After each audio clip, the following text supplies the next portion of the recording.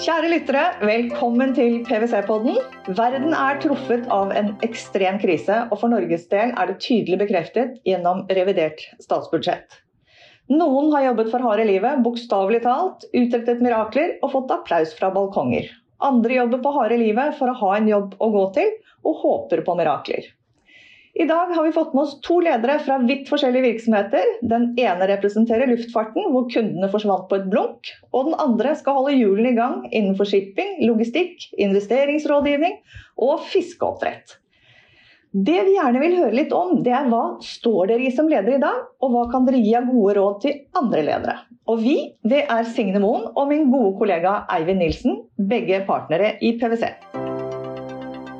Hjertelig velkommen til Elisabeth Grieg, styreleder for dette mangslungne selskapet som jeg nettopp nevnte virksomhetene for, eller styreleder og for eierselskapet i Grieg-gruppen, for å være mer presis. Og velkommen også til Stein Nilsen, administrerende direktør i Widerøe-konsernet.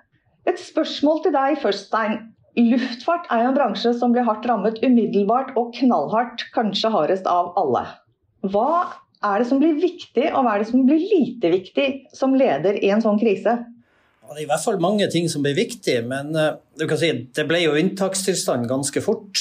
Fra vi passerte 8. mars og frem mot de mest inngripende smitteverntiltakene vi besluttet frem mot 12.-13. mars, så var det jo unntakstilstand. Og det jo riktig det at mesteparten av trafikken og kunder, de forsvant jo over dagen, men det vi holder på med I Widerøe, det jo noe mer enn bare å fly, for det vi har, det jo et kollektivtrafikksystem på Vestlandet og I Nord-Norge. Altså det flyvninger der kundene ikke har noen alternativer. Så I en periode her har jo vi vært Europas største flyselskap, målt I antall avganger, fordi at det her trafikk som må frem. Og det har jo vært en av de største utfordringene våre, det å ikke la kundene våre I stikken samtidig som hele det økonomiske fundamentet I virksomheten falt bort. Elisabeth, du jo som jeg nevnte leder for mange typer virksomhet og med virksomhet I flere land.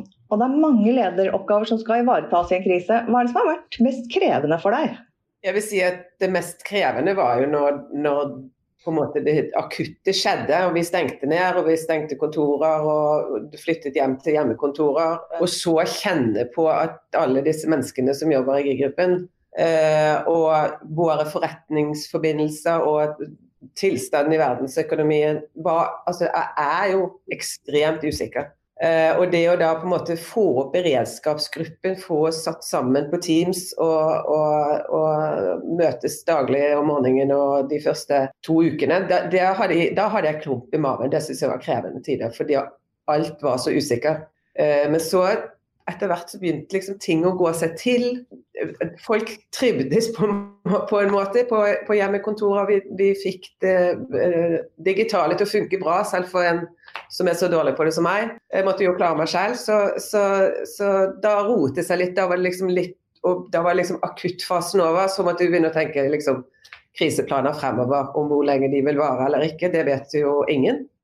Men det mest krevende var de 2 første ukene, vil jeg si. Du nevnte, Elisabeth, klump I magen, og jeg tar det uunngåelige spørsmålet, selv om jeg blir litt matt når sportsjournalister tar det. Men jeg hopper I det. Hva det som følelsesmessig har vært mest utfordrende I denne situasjonen for dere personlig? Og hvordan har dere taklet det? I en sånn akuttfase så tror jeg nesten du går inn I en sånn slags boble, og bare liksom, nå må vi bare finne ut av hvordan vi skal få dette til. Få med folk på laget, være sikker på at de viktigste tingene det vi driver med under en form for kontroll da. Det tenker jeg at jeg tenkte ikke så mye. Jeg gikk ut I skog og mark mye mer enn det jeg har gjort når jeg sitter på hjemmekontor, og alt det vi har spart på at vi har sluppet å fly så mye og av tid har jeg brukt enten på jobb eller å være ute, og det for den kombinasjonen har vært veldig bra for min del I hvert fall. Ja. Og for deg, Stein? Vil du snakke om følelser?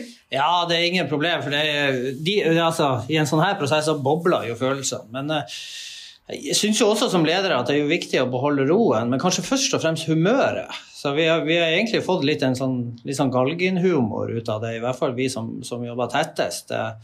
Så det dras en par kommentarer, men jeg tror det som har vært tyngst følelsesmessig for meg, det har jo vært å helt eller delvis permittere 2000 ansatte. Utrolig flinke folk, masse ressurser som vi har bygd opp over 10 år, og lojale folk til videre, langt utover det som man kunne forvente. De sitter altså på en eller annen måte hjemme nå, og det kjenner jeg, det gnager. Og i prinsippet er jo det vi holder på med, det er jo at vi gjør alt for å få folk tilbake på jobb så fort som mulig. Det er jo hovedprioriteten vi har i øyeblikk. Du har lurt på en ting, Signe. Vi snakker litt sånn om frykt og ledelsen nå, og det er jo sjelden kult å være en redd leder, og det kan bli for mye av det, så er det kanskje ikke så bra heller, men det er vel noe viktig i den frykten som man skal føle på også, for å ha en nerve på den situasjonen man står overfor. Elisabeth, du snakket jo litt om at du hadde en klump i magen, og det er jo den frykten kanskje som mobiliserer også, er det ikke det? Absolutt, og du kommer i en sånn fight-modus som du går inn i, og adrenalinet er høyt, og det som jeg på en måte aller mest har vært glad for, eller som jeg rett og slett helt utrolig imponert over, det er hvordan egentlig alle har brettet opp ermene og levert helt fantastiske resultater for at vi skulle få kontroll på situasjonen. Og etter at vi liksom hadde lagt for hele gruppen, for alle selskapene, en sånn felles plan, så gikk jo hver enkelt styre og ledelse i gang med å legge sine egne kriseplaner, som jo var noe på et helt annet nivå enn vi noen gang har laget. Og den innsatsen, den kan jeg bare berømme igjen og igjen. Helt fantastisk leveranse fra, jeg vil si alle. Jeg tenker på deg, Jostein. Dere har jo fått lov til å leve, jeg skal ikke si skyggen, for skyggen er jo feil ord, men Norwegian har liksom tatt hele nyhetsbildet i den tida som har vært. Hvordan har det vært? Har det vært egentlig litt behagelig for dere? Ja, det har jo vært en helt spesiell situasjon, så det er klart at de gåsøya små problemene som vi har, de drukner jo i de enorme utfordringene som Norwegian fikk. Men jeg tror utfordringene i alle de 3 norske i gåsøya flyselskapene, SAS, Norwegian og videre, er jo de samme. Vi sitter altså med en stor løpende negativ kontantstrøm, så det er jo bare et tidsspørsmål før at det stopper. Og så er vi litt forskjellige faser. Heldigvis var vi finansiert robust når det her smalt, men det er jo bare et tidsspørsmål før vi også får den type problemer. Og i øyeblikket så er det jo som å være student og være tom for penger igjen og ta opp forbruksgjeld. Den eneste muligheten vi har, det er å låne oss gjennom denne krisen. Og det er klart, det er en av de tingene man sitter og kjenner på. Hvordan skal vi takle det når vi kommer ut av korona på den andre siden? Så vi bygger bare mer og mer utfordringer for hver uke som går i den bransjen som er en del. Men jeg tror det her er jo noe som er en veldig interessant periode, både ledelsesmessig, men også menneskelig, fordi at det er jo nå menneskene viser seg med det fulle potensialet de har. Jeg må bare istemme med Elisabeth her at det er jo en enorm beundring for organisasjonen, og ikke minst medarbeiderne i organisasjonen, selvfølgelig også for lederne som har dratt tunge lass, men den måten medarbeiderne har stilt opp på for å gjøre jobben til ledere som måtte gjøre en tung jobb lettere, det er bare stum av beundring over. Fordi alle de ansatte har skjønt at dette har vært en eksistensiell krise for videre, og har stilt opp deretter, og det er utrolig imponert. Stein, du står jo nå i en ekstrem situasjon, og alle bedrifter har jo prosjekter for forbedring, og Widerøe har jo blant annet hatt planer om elektrifisering av luftfarten. Og så ser vi nå at den situasjonen som vi er i, den kan jo gi varige endringer for luftfarten. Reisemønstret vårt endrer seg kanskje. Klarer du i denne situasjonen her, har du i det hele tatt noe rom til å tenke i lengre perspektiver for Widerøe, eller må du nå sette alt sammen på hold og bare konsentrere deg om krisen? Jeg kan si de første 2-3 ukene så var det utelukkende krisehåndtering. Og etter hvert som vi fikk litt mental kapasitet til å tenke på andre ting, så har vi jo sortert ut hva vi synes er viktig for det langsiktige perspektivet, og hva vi synes er mindre viktig. Så de tingene vi synes er mest viktige, de holder vi fortsatt på med faktisk. Og blant annet det her med elektrifisering av luftfarten, som er så viktig, et grønt skifte. Det har vi, jeg skal ikke si vi har full fart på det, fordi at våre samarbeidspartnere som er i Storbritannia, de jo utsatt for ganske strenge karanteneregimer, så det går litt på halv maskin, men vi jobber fortsatt videre med det som skal være fundamentet for selskapet fra 2030 og utover, og det viktig å holde fast i det. Elisabeth, i ulike sammenhenger så det jo veldig mye snakk om de finansielle utfordringene som kommer nå gjennom krisen, og som der, og Stein var jo innom det.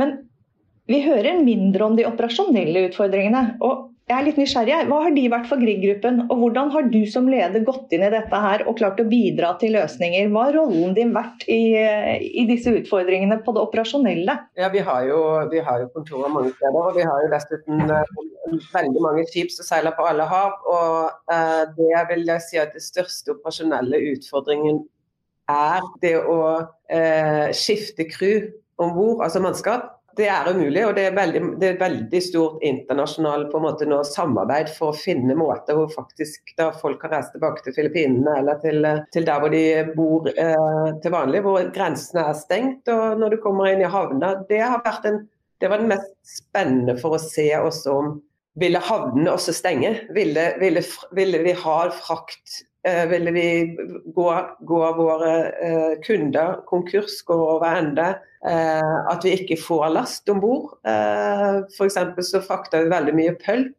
fra de store pølpmøllene eller fabrikkene i Sør-Amerika. Og der vi ante jo ikke hvis du får en amerikansk eller nordamerikansk situasjon også, med så mange døde, så kunne jo vi risikere at fabrikkene vil stenge ned, og at havnene ville bli stengt. Det vil jo være katastrofe for oss. Men det som positivt jo det at vi ser at selv om det lengre ventetider i havner og den type ting, så går fremdeles vi frakter, vi trenger varer, akkurat som vi trenger mat fra fiske, fra havet, så trenger vi varer til å på en måte kunne leve videre i verdenssamfunnet, så det jo positivt. Men det med å ikke kunne sende våre folk hjem, og utsette de for de utfordringene som gjennom det har vært operasjonelt krevende. Ja, den morsomme, bra tingen at vi har etablert et operasjonsrom i shippingvirksomheten nå i Bergen på kontoret der før folk eller våre inspektører reiste rundt i hele verden, så kan nå alt styres derfra. Det har vært litt sånn motstand mot det i det tidligere tider, etter at det kom, liksom, vi må jo reise ombord og sånne type ting. Det har funket helt fantastisk, og vi har jo løftet oss på et helt annet digitalt nivå enn tidligere, så det kommer jo til å fortsette. Så det jo noe positivt som kommer ut av dette. Jeg tenker jo også at vi på mange måter reddet av hvor langt vi har kommet digitalt. Jeg vet ikke hvordan PwC skulle taklet dette for 5 år siden. I dag sitter vi på hjemmekontorer, og for egen del så må jeg si at jeg synes det var litt masete å komme på kontor i dag. Så jeg var på kontoret i forrige uke, hadde vært hos frisøren. Jeg hadde da tatt på meg litt pene klær, ikke bare fra livet opp. Tatt på mascara, og det var vidunderlig å komme på kontoret. Men jeg skjønner jo at jeg litt motstrøms her, fordi at jeg har jo gått på kontoret hver dag i denne prosessen, men en ting jeg så endelig lei av, det jo Teams-møter og Skype-møter, og jeg savner mennesker. Det synes jeg har vært det verste med denne prosessen, det disse lite dynamiske diskusjonene som vi har på Teams og Skype, både med eksterne interessenter, politikere og denne type ting, og egne medarbeidere i forhold til det som dynamikken mellom mennesker når du møtes. Så jeg hører mange si at nå blir verden Teams og Skype og sånt, at jeg håper jo ikke det, for det tror jeg vi en fattig verden. Vi hadde et internasjonalt PwC-møte hvor de kinesiske kollegaene våre, og de ligger jo noen måneder foran oss i utvikling, og en av hovedutfordringene i Kina nå var jo at folk faktisk heller ville jobbe hjemme enn å være på kontoret, så nå måtte de nesten dra de ut til kontoret, for flere hadde fått smaken på hjemmekontor. Men jeg må si at det som var fint med å komme tilbake i dag, det var å møte kollegaer. Elisabeth, et spørsmål. Jeg vet jo at dere et verdidrevet selskap, og at det ligger ditt hjerte nært. Du har blant annet jobbet mye med bærekraft. Og så lurer jeg litt på, hva erfaringen din nå? Klarer dere å holde på disse verdiene? Består de? Dette jo virkelig syretesten på om verdiene deres står seg. Og har du måttet gi slipp på noe av bærekraftsmålsettingene for eksempel, for GRI-gruppen? Vi har jo veldig sånne tydelige kopier og mål og strekkmål, så vi skal levere innenfor de bærekraftsmålene som vi har definert som våre. Det klart at det er ikke sånn du ser på hver uke i en sånn fase som dette. Men de som jobber med det, det er jo jobben på en måte å skulle levere på og samkjøre dette arbeidet. Det vi gjør nå da, som blir veldig spennende, det er at vi i tillegg til at vi skal gjøre en medarbeiderundersøkelse om hvordan dette har funket, bra eller ikke bra, og med spørsmål om hva kan vi dra med oss videre, så at det blir mindre reisning, at det blir mer videokonferanser, og at vi kan bli mer effektive på, kanskje ikke løpe på alle møtene hele tiden, så skal vi også måle hvor mye har vi på en måte minsket utslipp for eksempel, ved at vi ikke har reist, eller brukt bil, eller å ha hatt tid til å liksom gjøre ting kanskje annerledes hjemme også for å følge opp det. Så vi skal gjøre den undersøkelsen, vi er veldig spent på hvordan den kommer ut. Da skal vi gjøre det nå i juni, og så skal vi gjøre det igjen om et år, for å se om vi tok med oss noen av de gode rådene og den måten vi nå har jobbet på, som kan gjøre det bedre. Og en av de refleksjonene jeg har gjort med det, at du ser jo at folk, om ikke du er på kontoret fra 9 til 5, så leverer jo folk helt fantastisk fra hjemmekontoret, effektivt, og som jeg sa tidligere. Så noe læring rundt dette tenker jeg at vi skal lære. Stein, jeg var på websiden deres, og dere har jo også verdier. Har de betydd noe for dere i denne krisen? Jeg bruker å si at uansett hva jeg gjør, så klarer jeg ikke å ødelegge verdiene til videre. De er så rotet i holdt på å si, disse 80-85 årene det her selskapet har eksistert. Og i sånne her situasjoner så blir de jo veldig tydelige. Jeg synes det er jo alltid noen som kan man si, ikke helt matcher med verdiene i det selskapet de jobber i, men det er nesten som en stor organisme som går av seg selv. Og jeg er helt fascinert av de bedriftene jeg har vært i som har så sterke verdier, og Widerøe er et av disse selskapene. Det er fascinerende å være vitne til. Har det vært lettere å gjøre valg med de verdiene dere har? Ja, jeg synes det. Som et eksempel på, det ble jo veldig fort åpenbart for oss at vi måtte permittere halvparten av de som flyr i Widerøe, altså de som er i kabinen og piloter. Og det er jo en kjempekrevende situasjon. Og etter en diskusjon frem og tilbake, så ble løsningen at det ble en kollektiv løsning, at man delpermitterte alle. Og her kommer denne omtenksomheten, ikke bare overfor kundene, som vi har som en av våre viktige verdier, men også overfor hverandre. Man ville faktisk ikke i dette store kollektivet sette kollegaer i en situasjon der de ikke klarte å innfri sine forpliktelser. Så derfor så tok man det kollektivt. Det er bare helt stum av beundring for den type tankesett, og det her er store ansattgrupper. Og det er jo kanskje noe av det som igjen der tilbake til at du ser hva et verdisett og et verdigrunnlag og en kultur gjør i en krisesituasjon. Det er som du sier, det er bare til å ta seg hatten og være imponert. Jeg synes jo det er en gjennomgangsmelodi at man erfarer et skjebnefellesskap som faktisk styrker samholdet i veldig mange foretak i en situasjon hvor man kunne tenke seg at alt gikk i oppløsning. Jeg er glad for at dette ikke skjedde i november, for da tror jeg vi hadde gått inn i en kollektiv depresjon hele Norges befolkning, og jeg synes at det er en av de tingene igjen da, at vi har og bor i dette landet som både styres så bra som de gjør, og kollektivt som de gjør, og vi lier og gjør som Erna sier, for da får vi is. Men det at vi har kunnet gå på tur og oppleve dette fantastisk flotte landet vårt, eller bare rundt Oslo, jeg har vært på så mange nye topper og fjell og stier, og uten det så tror jeg at jeg ville synes at det hadde vært tyngre. Hvis vi hadde også gjort som de må i alle andre land, for eksempel England, bare være inne. Elisabeth, du driver et familiedrevet selskap. Du er både eier og du er leder, og da klarer jo ikke jeg å la være å spørre. Er det en styrke i en sånn situasjon som dette er, eller kan det vel så gjerne være en utfordring i sånne kriser? Jeg er ikke i tvil om at det er en styrke. For vår del. Du deler klumpen i magen med noen flere, for å si det på den måten, og du blir egentlig enda tettere knyttet sammen for det ansvaret som med 136 års historie har i ryggmargen. Så det har bare styrket oss, tror jeg. Jeg ser vi skal runde av litt, men Stein, jeg har lyst til å spørre deg, jeg har lyst til å spørre dere begge to et spørsmål til slutt. Det et, hva skal man si, om det et ord, det vel ikke et ordtak, men det en saying som gjentas til det kjedsommelige nå, og det at man aldri skal sløse bort en god krise. Og Widerøe var vel allerede i stiv kuling før koronaen kom, og da fikk man en storm. Og det jeg lurer på klarer Widerøe under din ledelse å komme ut som et bedre selskap etter krisen enn før? Du kan si Widerøe var ikke noen storm før koronakrisen, men det vi har opplevd de siste årene, det jo at det implementert en rekke nye miljøavgifter som virkelig har slått i hele luftfarten, som gjør at den økonomiske utviklingen har vært, kan man ikke si, litt bekymringsfull de siste årene. Så derfor har jo vi valgt å legge ned en del ruter som vi tidligere fløy. Det var vel den, de holdt på å si, krisa, men et veldig velfungerende selskap, og vi har jo også utviklet selskapet til å fly mer og mer inn og ut av Norge, nettopp fordi at avgiftsforutsetningene som de Men det helt klart at det vi sitter og ser på nå, det jo noe helt nytt. Det ingen av oss som tror at vi kommer tilbake til det som normalt.